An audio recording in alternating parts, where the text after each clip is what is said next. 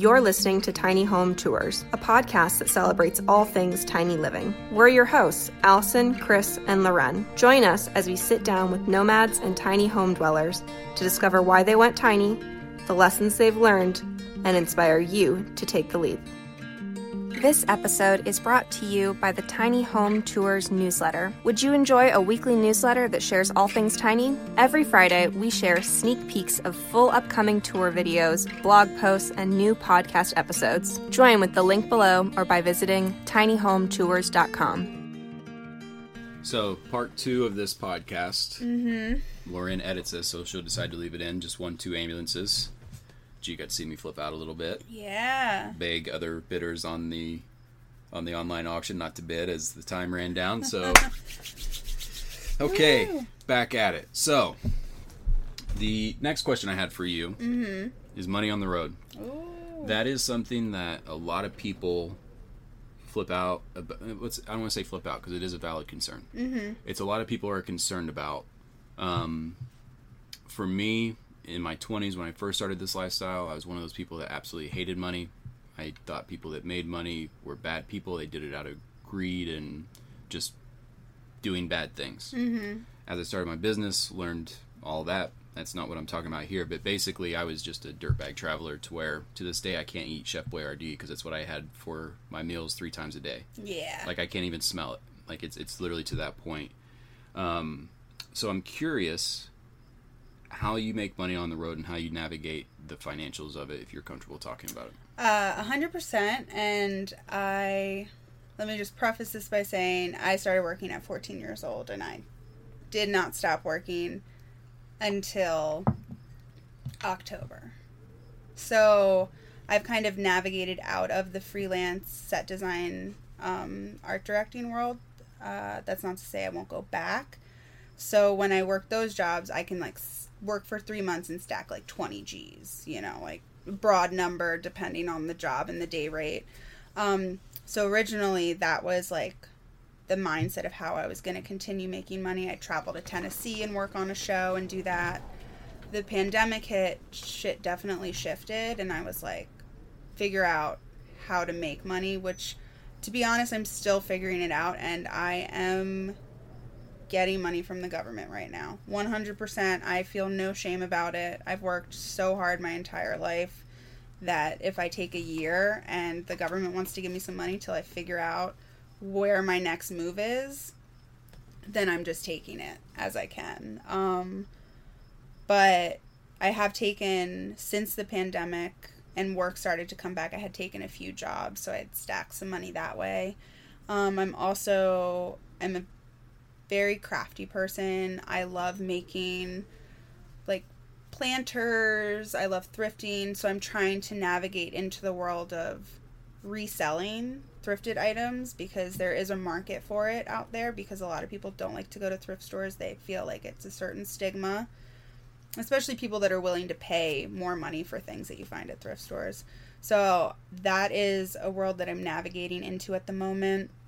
I also do a lot of textile dyeing, or people like to call tie-dye. I don't, because I do different methods, and so I just don't like to call it tie-dye. But I do a lot of textile dyeing, and I've been working on hand carving rubber block prints to block print them myself, and kind of draw inspiration from being on the road and being in nature as far as what colors I use in my textile dyeing. So right now my main source of income is the government, which is helping me finance trying to putting out my textile dyeing and my thrifted items.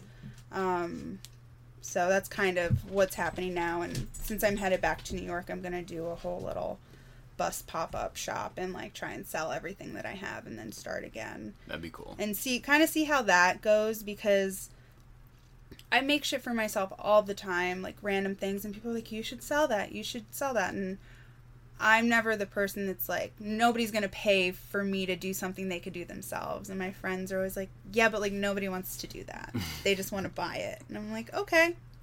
So I'm navigating into that world, trying to be self-reliant financially, bring in my own money and do that and not rely on like the production world to give me jobs, especially since now the alignment of like how I want to live my life is so different than the production world, which is so full of waste and just like overconsumption and just like trash everywhere. So I've kind of left that world a little bit, and I'm navigating through a better way to make money on the road. Right.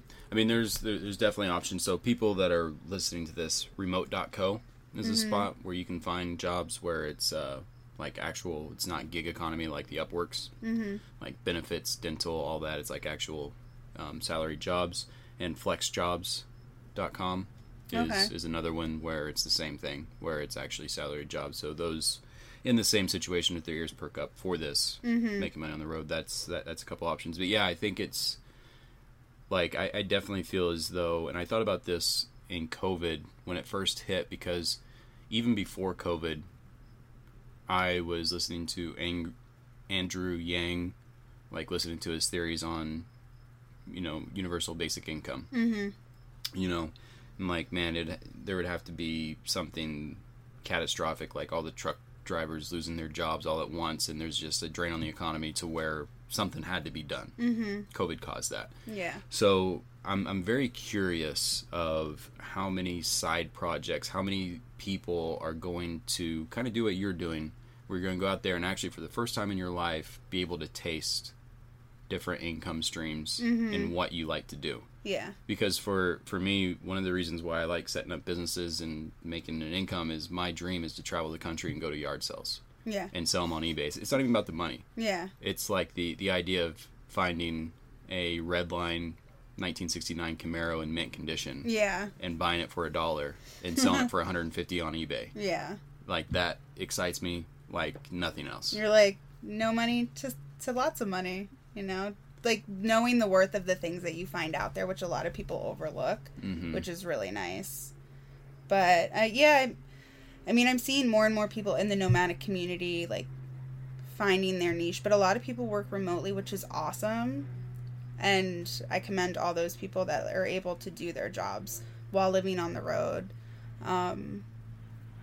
You know, I know a guy that does, like, cybersecurity. He just needs to make sure he has good cell phone signal so that he can, like, work. And, like, he has his ways to do that. So, I mean, really, if your heart is in it and you want to do it, you figure it out. And this life, my highest, like, cost of living during this life, I mean, besides, like, going to the mechanic and, like, maintaining the engine and everything, or a new tire if it blows out, is gas. And gas is rent. Just like people pay rent, that's my rent, is my gas, you know? Right. So, I mean, my overhead is super low. I don't need a lot to survive, you know? I've definitely become more frugal in the things that I spend money on personally for myself, not invest in to turn over and make money later necessarily. So, right. I definitely, you know, I mean, most of my wardrobe is thrifted. Like, I have a lot of stuff, but it's a lot of stuff that didn't cost a lot of money, so. Right. Yeah, I mean, the affordability of the lifestyle is certainly something that I think it is one of those things until you get out there and experience it. Especially, like, you're bouncing around a lot, so your diesel costs are, you know, with diesel being now $3 to $3.50. Remember during the beginning of the pandemic, I went home to visit family, and going through Oklahoma, diesel was 99 cents. Oh my god. I was smiling all the way home, just like, oh, this is nice. You're like, I can get home for like under $200. I mean, but even now I've been parked in one spot, but when I'm on the road, I go through one tank of diesel a month. I have a 100-gallon tank, so oh wow. You know, it's $300 a month for all my diesel, and that's if I'm traveling around a decent amount, because I have a 1,000-mile range, and when I was in Montana for 3 months, I went from spot to spot. Yeah. And you're not like, really exerting a lot of... It was like 60 miles to the next spot.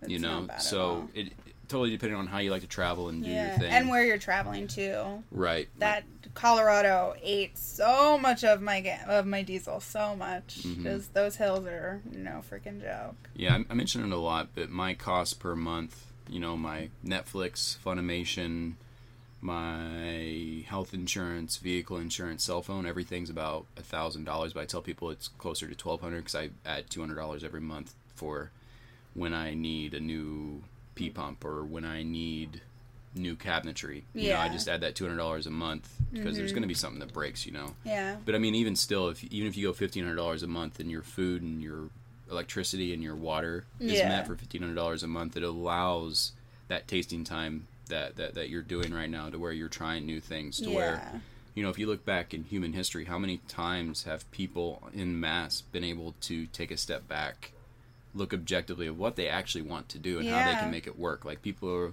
have been treading water. Now they have that little life raft to kind of look around at the islands, be like, well, do I want to go here? Do I want to go there? And they have a little bit of a buffer, you know, to do that. So I'm hoping for the best in humanity, that people make the best of the time, like you're doing, like actually doing different stuff and trying it. And I hope it works out, because the more people that are able to taste and find new things and live cheaply, the more people that are going to get on the road. Yeah. And I think you start living this life, you realize what's necessity and what's not. And I think people feel like they need a lot of things that other people see as like, I'm good, I'm well off, I'm like very comfortable, in order to like feel good about themselves. And this life is definitely, I don't even know where I'm going with this, but this life is, you know, it's pushed me to realize like I need a lot less than I thought. I need a bucket to pee in, really, at the end of the day, you know, as unglamorous as that is, you know, that's what it is. You just need the necessities: water, food, a place to wash yourself if you so choose to. Shelter, right? It's Maslow's hierarchy of needs. I mean, you have the basics done, which allow you for the interpersonal relationships, for the self-development to occur. And I've done so much like growth since moving into this life. I think just reflecting, and my best friend just kind of always, it's great about my friend Robin, my best friend. I love her to death. Another water sign. She's a Cancer. You and your zodiacs. I know. I love my water signs. What can I say? Okay. What's up, guys? Kat here with Tiny Home Tours. I'm super excited to announce that we are kicking off a new season of Zeppelin Travels vlogs over on the Zeppelin Travels YouTube channel. We've got a whole slew of Zepp pilots this season, and some killer vlogs from myself and my partner and co-pilot Sage as we hit the road in a Skoolie for the first time with our 2 dogs and adventure together in the Southwest. This season is packed with so much good stuff.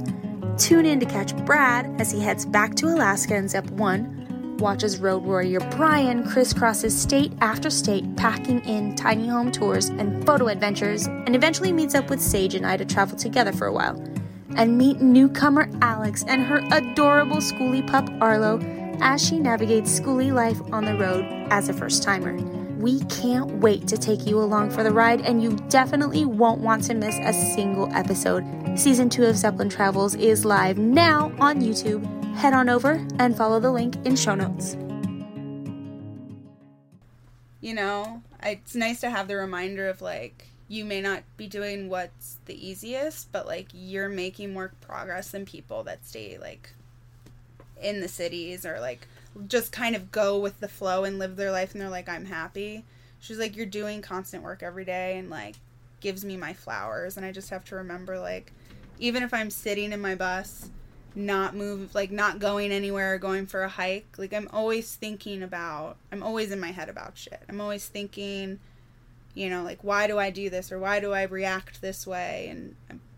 And driving down the road in the bus for hours on end, I'm in my head like, okay, let's like work through why you reacted this way to this situation. Like, why did you let these people treat you this way for so long? Like, know your value, know your worth. And I think it's also very intimidating to people. As a single woman, I feel like I'm extremely self-reliant, and men look at me and are like, I need someone that's gonna need me. And I'm like, I don't need you. I just need myself. Like, and that's like a really big thing for me too. So many different directions to go there. I'm glad. Yeah, right. I'm glad you iterated on the growth, because it is kind of like the hashtag growth blanket statement that's very easy for people to to say without explaining. So I'm glad you went into that. Kind of pivoting, like the needing people. I'm intrigued what it's like dating on the road for you, because the reason that I'm curious about it is we were actually talking about in the shop yesterday, like the guys, like I think I was talking with Wes about it. There's like the civilian life of people. No, it was Rich, because Rich, I'm airing your dirty laundry. He was dating a girl, but she looked very much down on this lifestyle. And, you know, she sent some texts that were like really like mean and negative, for just out of nowhere. Like she's like, "Hey, I'm going to grad school. This is done." And just randomly got a text. Sorry, Rich, for airing your dirty laundry, but it's contextual. But it's like you have the civilians out there that don't understand the lifestyle, and the veterans that live it. So I'm just curious of your thoughts, because you mentioned like guys are kind of like, "Oh, whoa, yeah, what do you mean?" Where it seems like nomad guys are like, "Oh, I don't need to hold your hand for everything." Yeah, you know, like how does that work in your head? I mean, the pandemic definitely put a total roadblock on my dating life for a while. But I was on those apps that shall not be named. Those apps. And I found that I would mention that I would be like, I live in a school bus with my cat. Like, it is out here. I'm not hiding it from you. This is the kind of human I am. However you want to portray that to yourself, like, how you view me is not my responsibility. Like, I know how I'm living my life, and if you want to think I'm a dirty hippie, cool. Like, whatever. Sometimes I am a dirty hippie. But I found that people were very much like, they're really interested in it, and it was kind of like I felt like once I gave them the information about the lifestyle I was living, I found people kind of disappeared. And I was like, did you just want me to tell you about it? Like, you weren't really interested in who I was? Like, I found that a bunch of times, and I was like, am I just like the token hippie that you like want to hook up with that lives in a vehicle? Like, yeah, like a good story, or they're watching a Netflix show. Like, let's see how this plays out. And they're like, oh man, I totally like hooked up with this girl that lived in the bus. She's so weird. Like, I'm gonna become somebody's like stand-up actor or something. And it was also, I mean, being in LA, I was trying to date a little bit. I had met a guy who was really cool, but I was leaving, and I'm not like, I'm at the point in my life where like I'm not trying to be intimate with you unless like we're moving forward, and there has to be substance behind it. It's not just a hot girl summer fling. Yeah, exactly. And I think living a nomadic life, it can, I guess you could live the life and just be kind of like out here sowing those wild oats, and no shade to anyone that does that. But I am past that point in my life. So I was like, I'm leaving. I don't want to invest my energy into somebody that like is super awesome, but like they're a brick and mortar person. They're in LA. They're focusing on acting and singing, and that's their life. And I'm not trying to change anybody's life. I'm not trying to have anyone change my life. And so dating, living in the bus has been pretty non-existent for me, because it's hard to find people that align with the same stuff I'm aligning with. And, you know, meeting people out on the road is amazing, but I also like have a certain type, and like there's not a lot of diversity on the road. So like the type of person I'm attracted to is not really out there a lot, or like available and out there. So it's been really interesting and non-existent. Well, I mean, there was a YouTube video I watched that broke down like why is it hard to date, and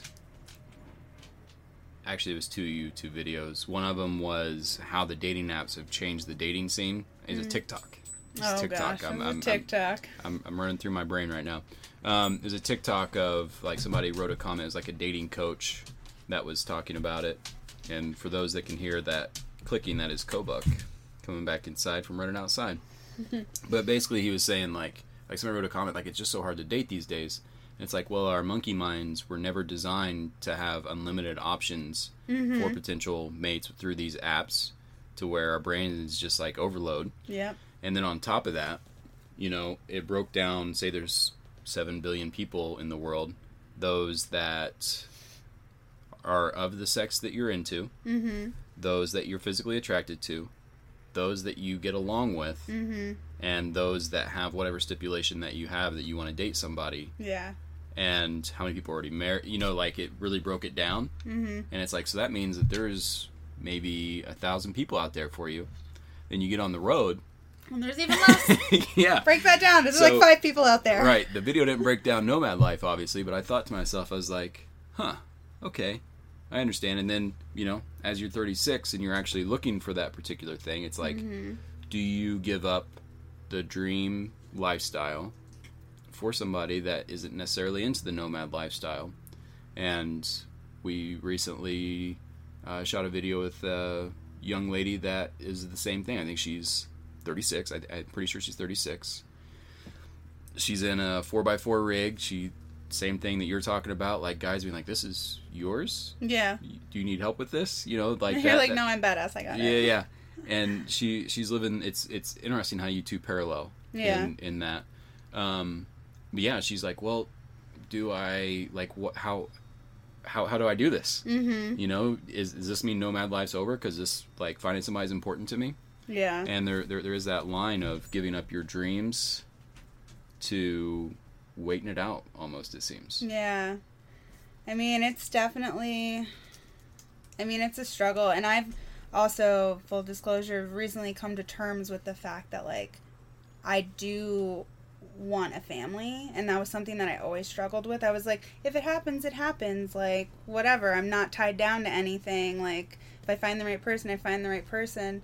But, like, with all this, like, inner reflection I've been having, I've realized I'm like, I would love a kid. I would love a reflection of myself, or, like, to adopt. Because I think I'm a pretty nurturing person, and I think I would be a really fun mom, like, shit. All my nieces and nephews and, like, all my friends' kids love me, so I'm the crazy aunt that lives in the bus. I'm like, I need my own child. I'm Uncle Chris that lives in a bus, so I definitely know where that comes from, and I'm actually heading back home more recently to see my new nephew, so it's like, I think I saw a Facebook post this morning that he's 1 week old, so it's like, it is that, that intersection where a lot of us are that aunt or uncle. Yeah. That shows up and like, hey guys, you want to see my home? My friend just had their second baby yesterday, which was super exciting. And my old roommate in New York in my apartment, now lives in LA, has a son, his partner, and they just had their second baby. And he was like, Auntie Jill, like, look. And I was like, oh my gosh, crazy Aunt Jill's got another one that she can load into the bus for the summer. Let's go. But yeah, dating has been non-existent. I'm excited to go back to New York, though.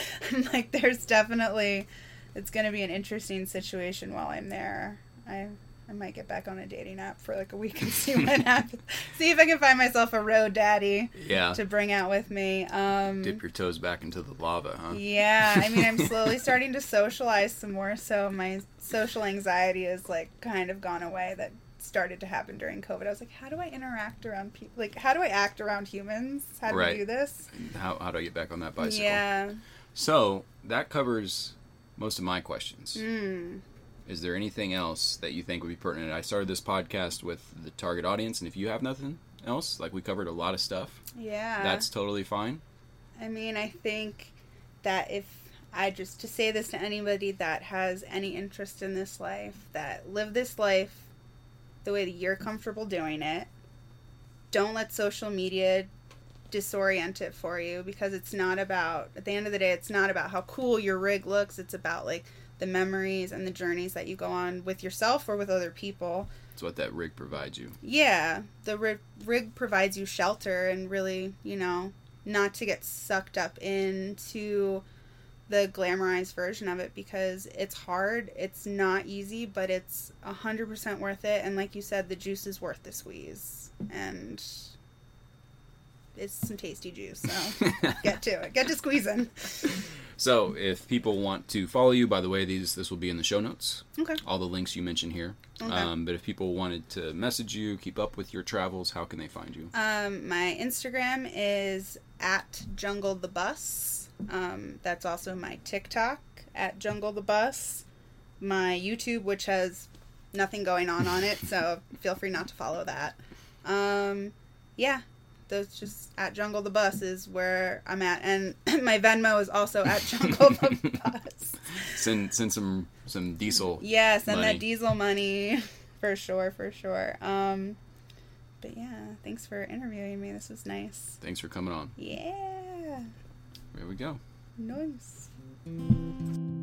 This episode has been a Tiny Home Tours production. If you're a fan, please rate and review us wherever you listen, share with your friends, and subscribe so you don't miss an episode.